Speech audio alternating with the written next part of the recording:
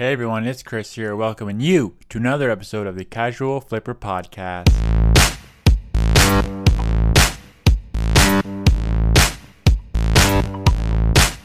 Hey everyone, welcome back to another episode. I'm really excited for episode, what are we at now? 4?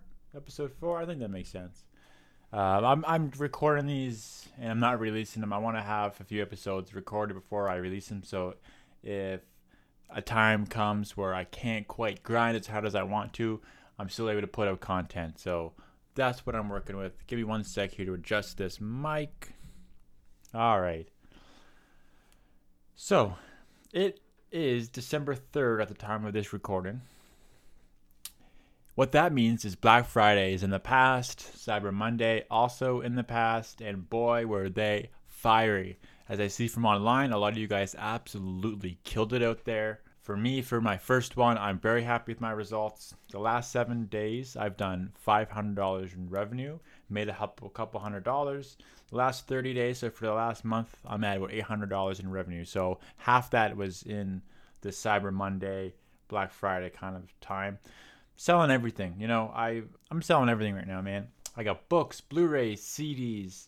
I actually sent in a toy and they won't let me sell it. At the time, I was not gated on it, and then it got there, and apparently I am. So I don't know what to do about that. They're going to send it back, I think. In terms of what I'm selling is I just picked up 2 Soda Streams that were on sale at Superstore. So that is going to be a fiery one because they were on some Black Friday sale.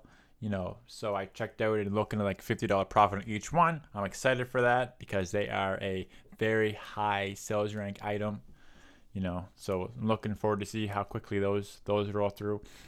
So exciting time, and I'm excited to see what the rest of December brings. Very, very, very excited. This is good stuff. Today I wanted to dive into a little bit about the different methods of selling on Amazon.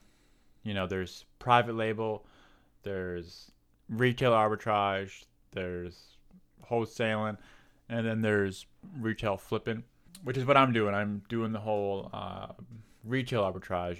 So that's different than online arbitrage. So typically, I think the good roadmap to success with this is to start off with retail arbitrage, which is what I'm doing.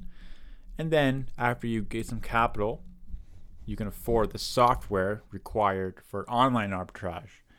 And what online arbitrage is when you use software, or you do it manually, which sounds ridiculous, but you find things on Walmart or Costco or whatever liquidation website you can find that are cheap, and you sell them on Amazon for more.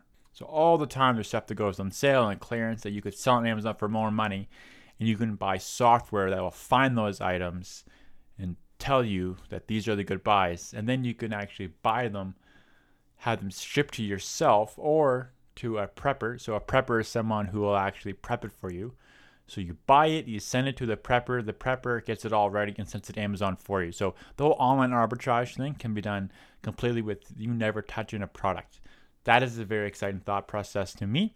And that is where my head is at, and that is my next venture I want to do. But I'm not going to mess around with that until I really slay, destroy, understand this whole book flipping, Blu-ray, DVD, Soda Stream thing. I want to crush this for a little bit first before I move on to my next venture. So there's retail arbitrage, which is what I'm doing, scanning books and all this different stuff from stores, selling them on Amazon. And then there's online arbitrage, which is what I just explained, when you find things online for cheap and then you're selling them on Amazon for more. And then after you do that, you can move on to private label. This is something exciting. Private label is just when you decide, there's a great opportunity on Amazon for thermoses.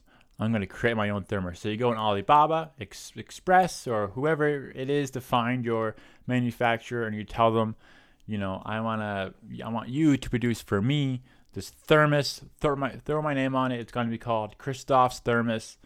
You order 500 of them, and then you ship them into Amazon, and they sell them for you. That's private label. You might pay $2 for a thermos, and you sell it for $10. There's a lot to that, though. Your product needs to be quality. You do not want to sell garbage. 2, finding your manufacturer isn't always super easy, and that's where if you don't know what it is or who or what, Greg Mercer, he owns Juggle Scout. His content is incredible, and you will learn a lot.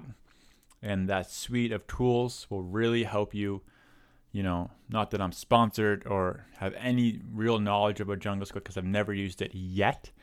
It seems like those are the tools that you really want to have in order to have a successful private label. So private label is just you're putting your own label on a product that you're selling on Amazon.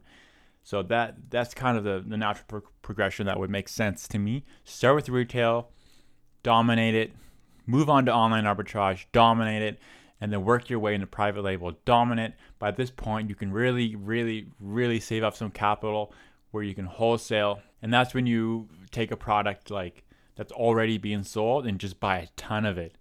If you could get a hold of, Huggies diapers, contact them, show them your track record. You want to get in business with them, and they say, yeah, no problem, we'll work together. And they send you, 4 pallets of Huggies diapers, and then you ship that into Amazon. That's wholesaling. So that's when you get into the big boy stuff, which I'm not even near being. But ultimately, I think my real goal is definitely private label, because you can have so many different private. You can be selling 4, 5, 6, 7 different things, and the real winning is like finding categories where there's maybe 2 or 3 or 4 sellers who aren't selling a ton of it, but there's a demand for it. Well, maybe they are selling a ton of it, but it's split evenly. So if you're the 5th seller, there's still a lot there, and you need to make better what they're doing wrong. So if you're selling a knife and people say this knife goes dull quick, you need to make sure that you find a manufacturer with great reviews who's going to make a nice sharp knife that isn't going to get dull quick. So now you're fixing a product that's already selling, and yours is going to be better. So you're actually going to get the better reviews. Quality products will sell. That's the key thing. No garbage. If you're selling garbage, you will die. So that's the kind of breakdown. I just wanted to jump on here really quick and tell you about, how this week has been. It's been popping. A lot of you out there are just making money right now based on what I'm seeing on Amazon, and I hope you're not lying to me. And I just broke down for you real quick.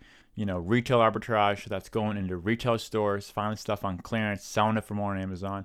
And then I explained really quickly online arbitrage, private label, and then wholesaling. All right. So those are the key things to kind of understand and look into if you're going to be following my content, because that's kind of the world that I'm in.